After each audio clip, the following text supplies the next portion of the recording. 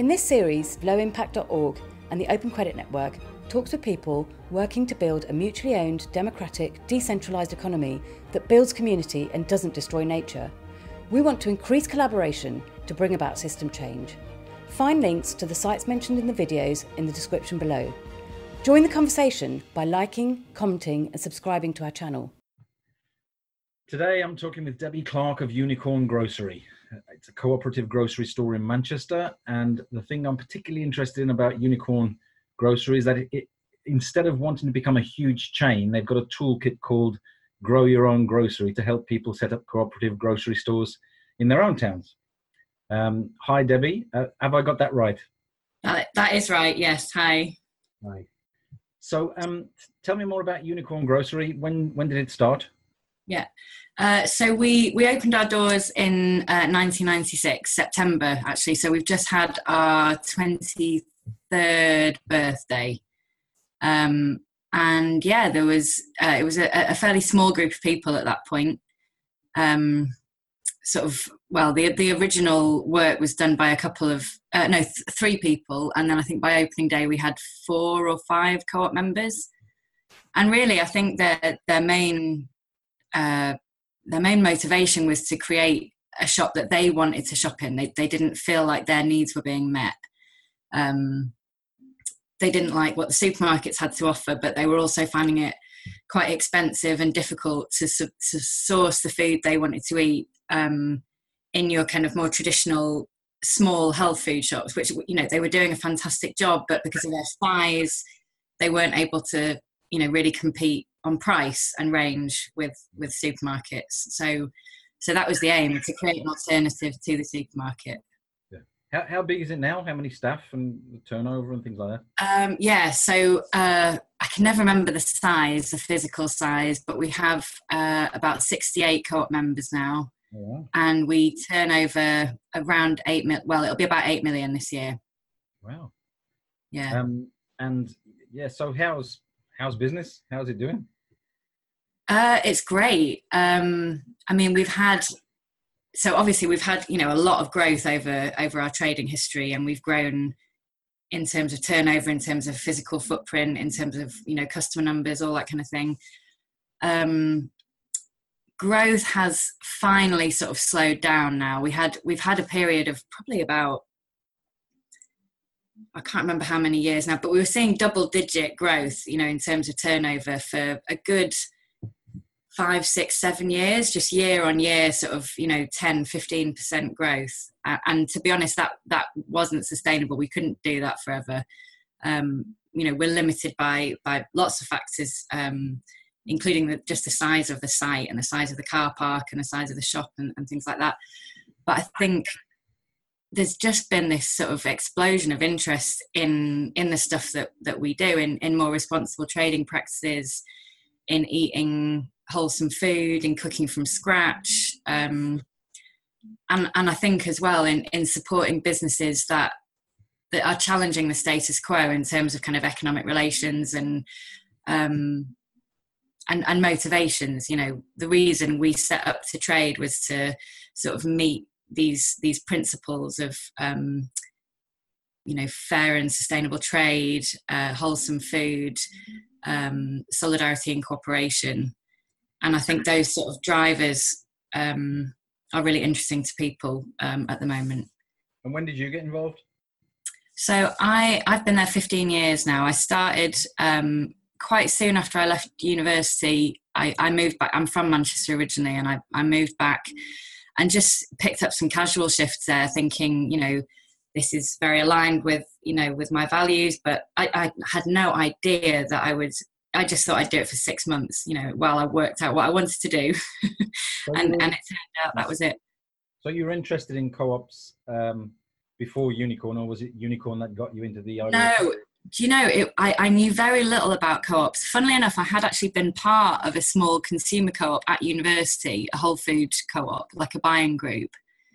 But I didn't really understand what a co-op was even then. And I was drawn to Unicorn really by more about the products we sourced and the products we sold and how we sourced them. So I'd done international development, and I was interested in fair trade and how organic production, had a better sort of supply chain and less impact on people and planet and so on. So it was really that.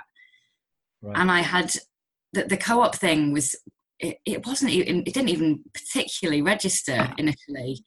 But as time has gone on, without a doubt, that's become absolutely crucial for me, and probably the most important factor.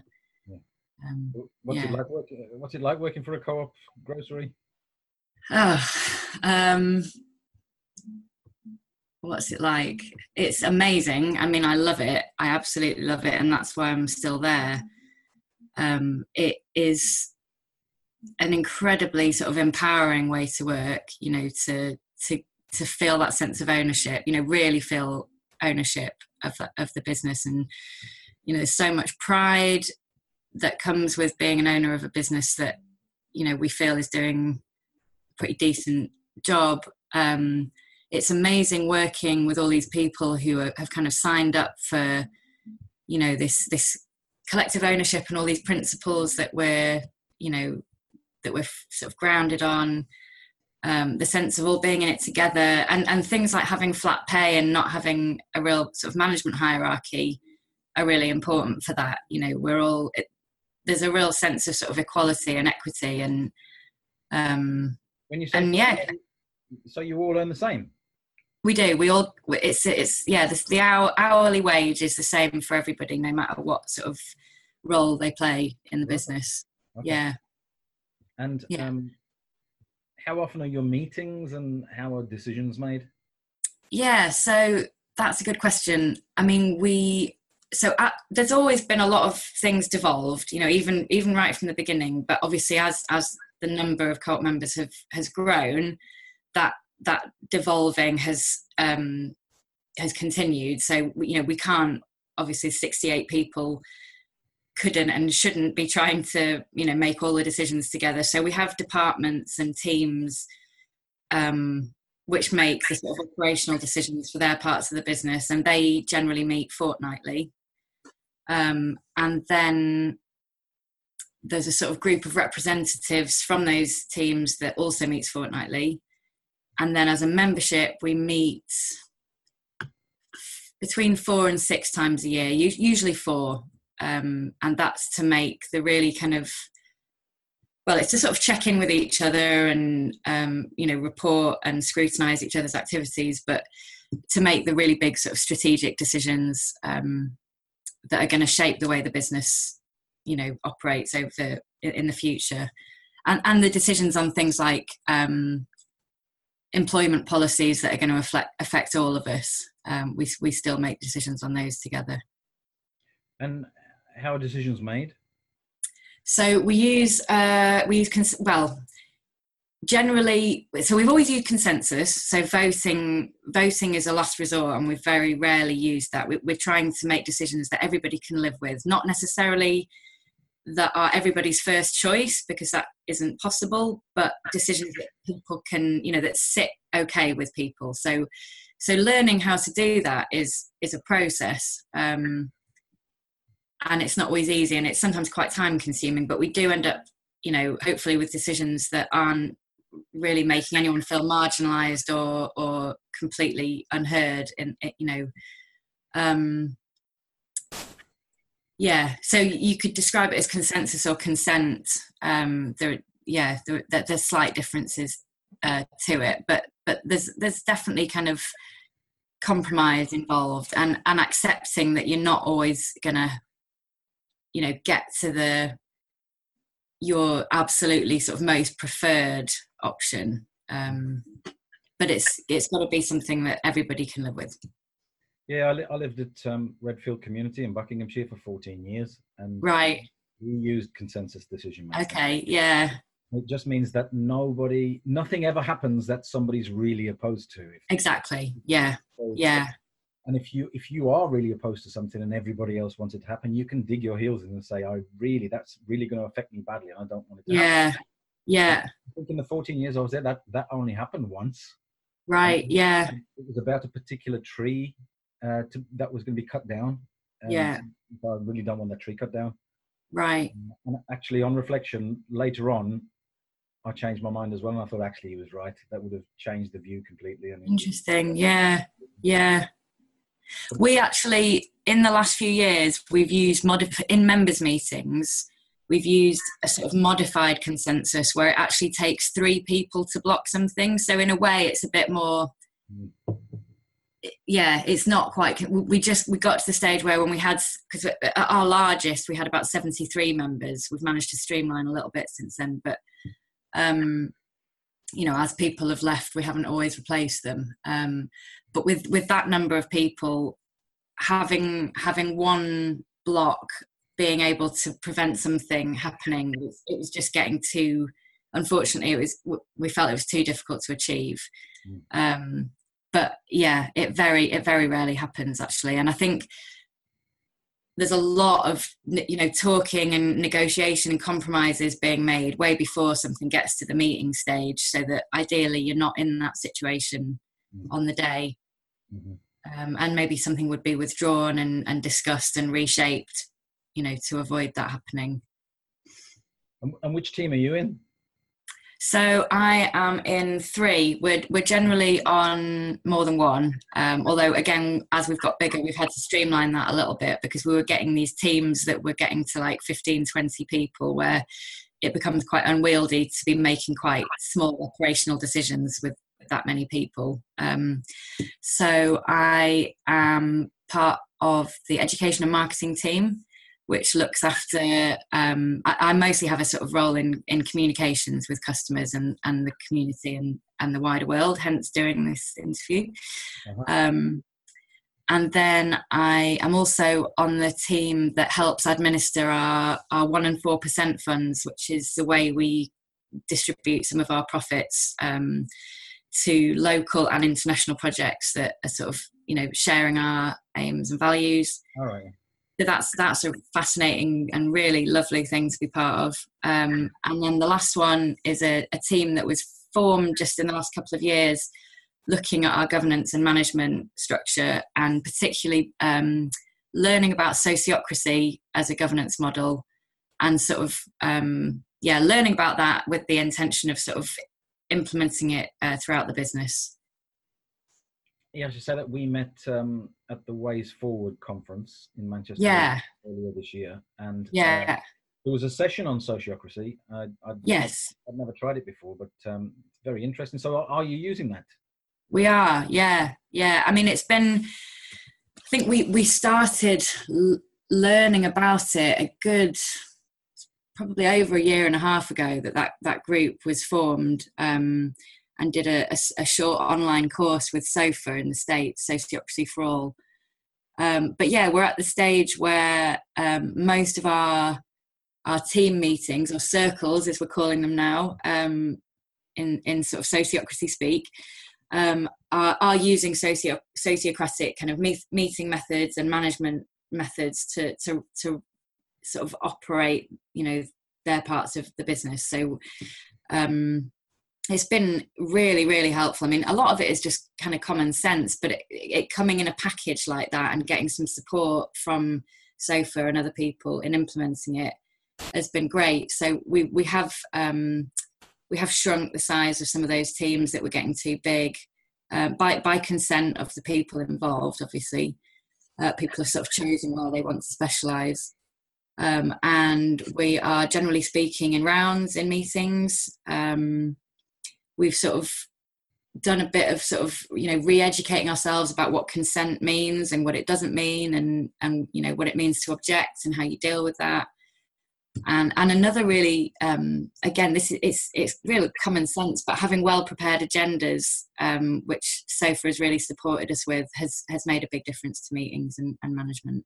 And so are you a fan of sociocracy? Yeah, I mean, there's definitely elements of it that we haven't felt were a good fit for us, but overall, yeah, it's brought, there's been loads of stuff that's really enriched the way we operate, definitely. And where can people go if they want to find out more about sociocracy? Well, our starting point was Sociocracy for All, which is a small organisation based in the US. And we did a short course online with them, and then had some ongoing support from them after that. But there's plenty of other places. I mean, I think probably all the different organisations interpret it or do it very slightly differently. But there's a lot out there. Is there basic information on Sociocracy for All's website? Definitely, yeah. I think that would be a really good place to start. Okay. Yeah. So, how did Unicorn start? How did you get the investment? Well, it was an uphill struggle at first. I think conventional lenders were incredibly sceptical about this proposed business that was going to be the size of a supermarket, but it wasn't going to sell animal products, and it wasn't going to have a boss, and there weren't going to be shareholders or, you know, investors having a say in it. And the founders were going to be working on the tills and cleaning the, you know, and all this stuff. It was just like, I think the banks were just like, no way, this isn't going to happen. We're not giving you our money. But we did get a lot of support from what is now cooperative and community finance, which I expect you're familiar with. It's a specialist co-op lender. They were called ICOM or ICOM, yeah. But yeah, so they were very supportive, and a bit of loan stock was raised as well by the founder members, where people could buy sort of like a bond, I guess, but it didn't give anyone a stake or a say in the business. It was just a loan, a sort of no strings loan that would be paid back after 5 years. So yeah, I think they were the main methods. Do vacancies come up very often? Yeah, we recruit like any other business when there is a need for it. I mean, at the moment, we're not aiming to grow the membership, and staff turnover is fairly low. I mean, our staff retention for the retail sector is extremely good, as you'd imagine. It's different from just sort of working in a supermarket. It's something that we do ask for a fair bit of commitment from people, and yeah, there's lots of people that have been there, 5-10 years and counting. But yeah, we recruited a few months ago, and a couple of people have left since then. So we'll probably be recruiting again fairly soon. What sort of things do you sell? Yeah, I realise we haven't really talked about that. So yeah, that's a big part of us. Obviously, we're aiming to compete with the supermarkets on range, but it might be quite an unfamiliar. Our shelves might be quite an unfamiliar sight if you're coming, from having shopped at Asda or Tesco, because a lot of the brands are different.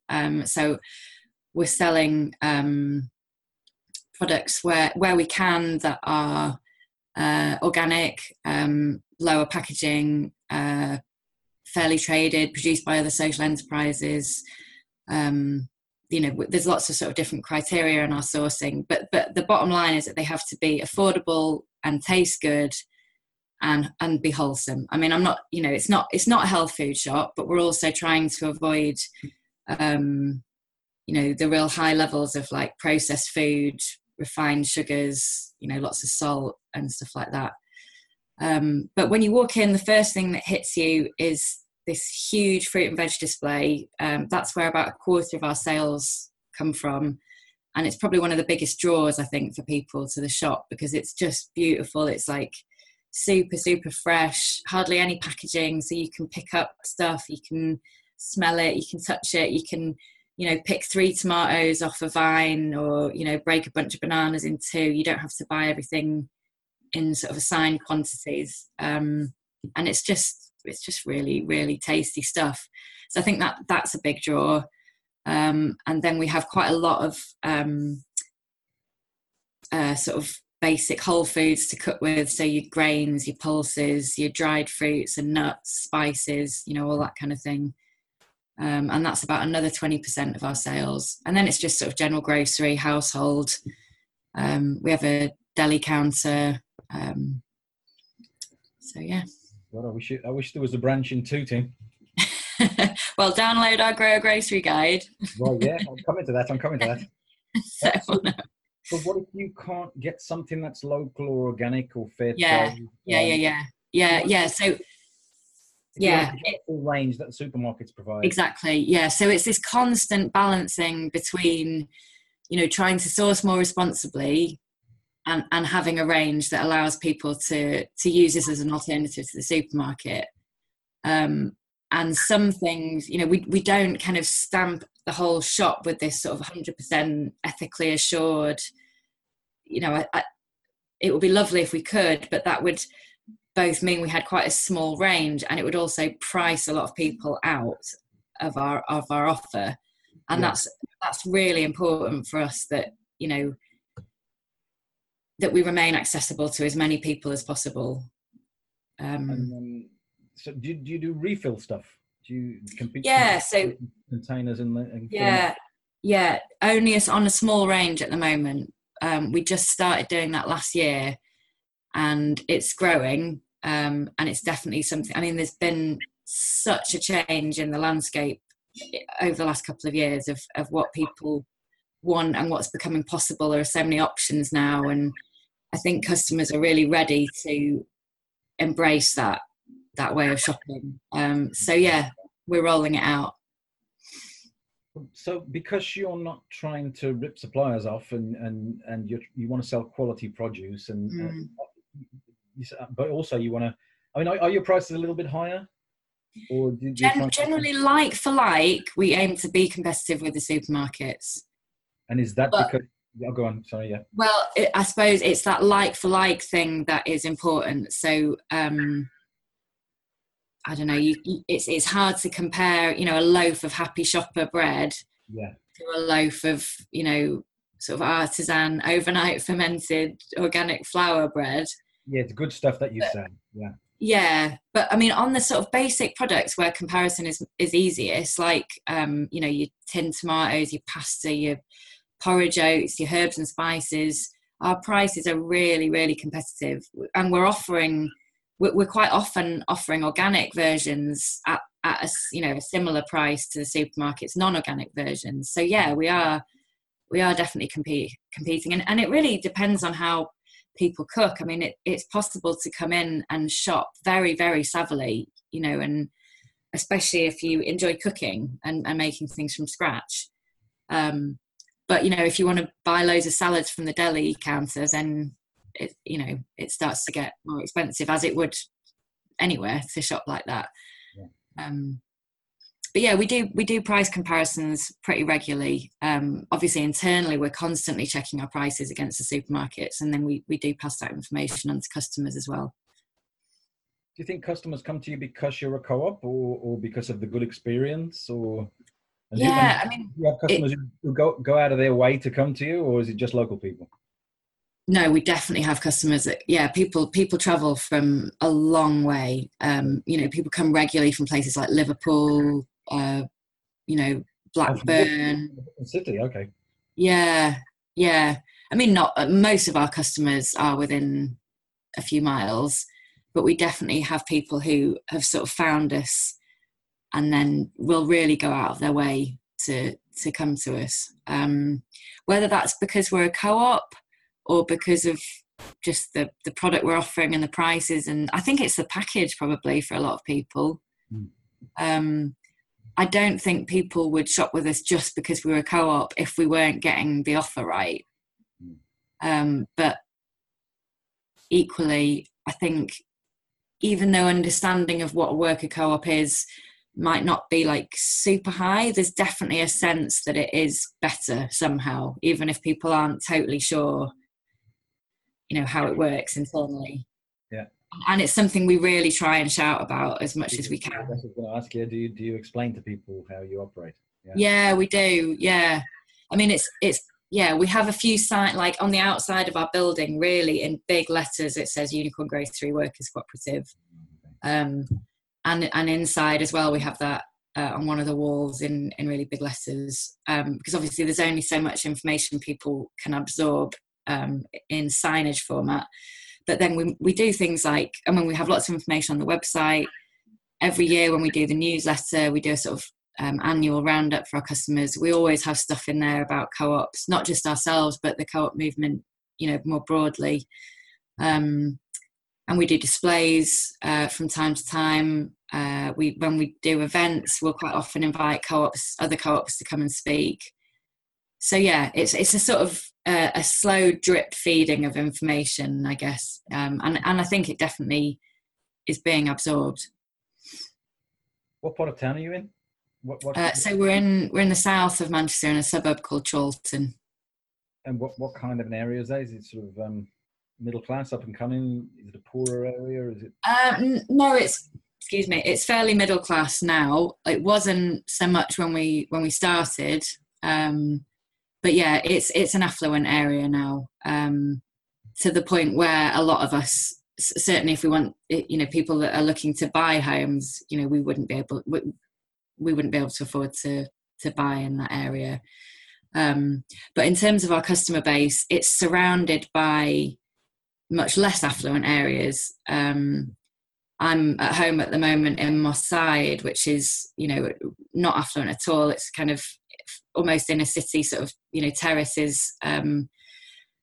We've got lots of areas like that sort of ringing Chorlton, and that's actually where, quite a lot of our customers come from, as well as just from Chorlton.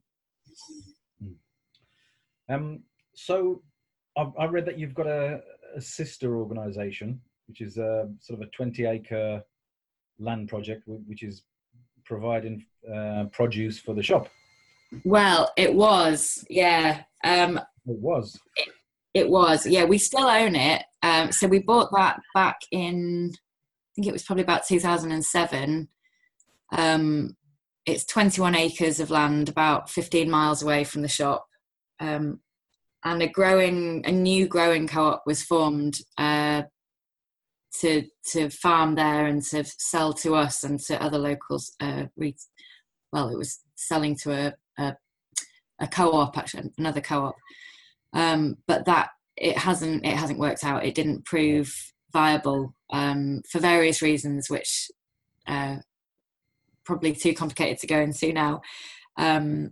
So that growing co-op is just in the process of coming to an end, but they haven't actually been able to grow on that land. There was also a lot of disruption from some work that United Utilities did with water pipes going under the land that really disrupted the drainage. So that was a factor, but yeah, it hasn't worked out, and it's been an interesting lesson for us, really, in perhaps, the idea of sticking to what we know, which is grocery. Mm-hmm. Yeah. And so what sort of ambitions do you have? Are you going to stay the same size, or do you want to? You want to help other groups to start? Yeah. I mean, that we don't really have ambitions to grow, more than we are now. Really, like I said, we're limited by the site. Oh, hello. I could invite mine to join us as well. She's lurking somewhere. No, he hears me talking to somebody else, and he just wants to get on. Yeah, of course. So we don't really have ambitions to keep growing. It would be amazing to see. I mean, our toolkit has been used many, many times. I don't think anyone's exactly replicated what we do, but they've taken elements of it. And we went to visit a place called Hisby in Brighton a few weeks ago, who have used a lot of our stuff to set up their supermarket. But yeah, I think just seeing more individual worker co-ops setting up along similar lines would be our ambition, really. And we do try and support people where we can to do that.